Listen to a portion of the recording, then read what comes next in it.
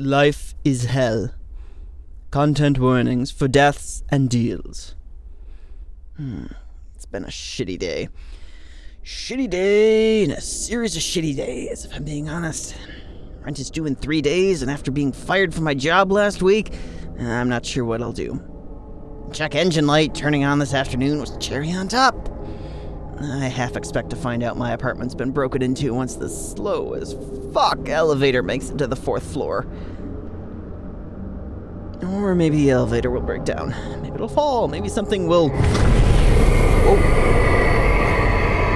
Maybe a portal will erupt from the floor of it, and the spitting image of a demon will emerge from it. I did not see that coming. I say that last sentence out loud. The creature chuckles and introduces himself as the devil. Just the devil. No Mr. or Sirs needed. He halts the elevator and conjures up a chair. Rather, 2 chairs. One for me, too.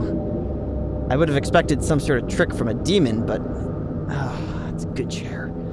Cozy, no pins and needles, nice woodworking details. I settle in as the devil sighs. He explains that he's here to offer me everything I could ever want. I respond, that sounds too good to be true. What's the catch? With a wry smile, I'm told that with great power comes great responsibility. But then he elaborates. I listen. Let's be real. I could use any sort of power, but great power? That's tempting. The cost seems fair, too. And like the demon in front of me, I'd have a way out when I wanted it. A way out is what I'm being offered here. A way out of my string of shitty days and unpaid bills and broken cars and slow elevators. Fuck it. I shake his hand and the portal opens wide, pulling me in. And the former devil mouths a thank you as I descend. I didn't expect that being dragged to hell would be so pleasant.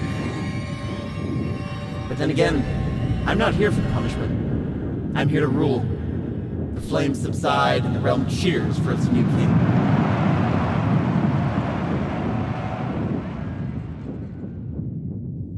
This microsode was written by Tal Minear.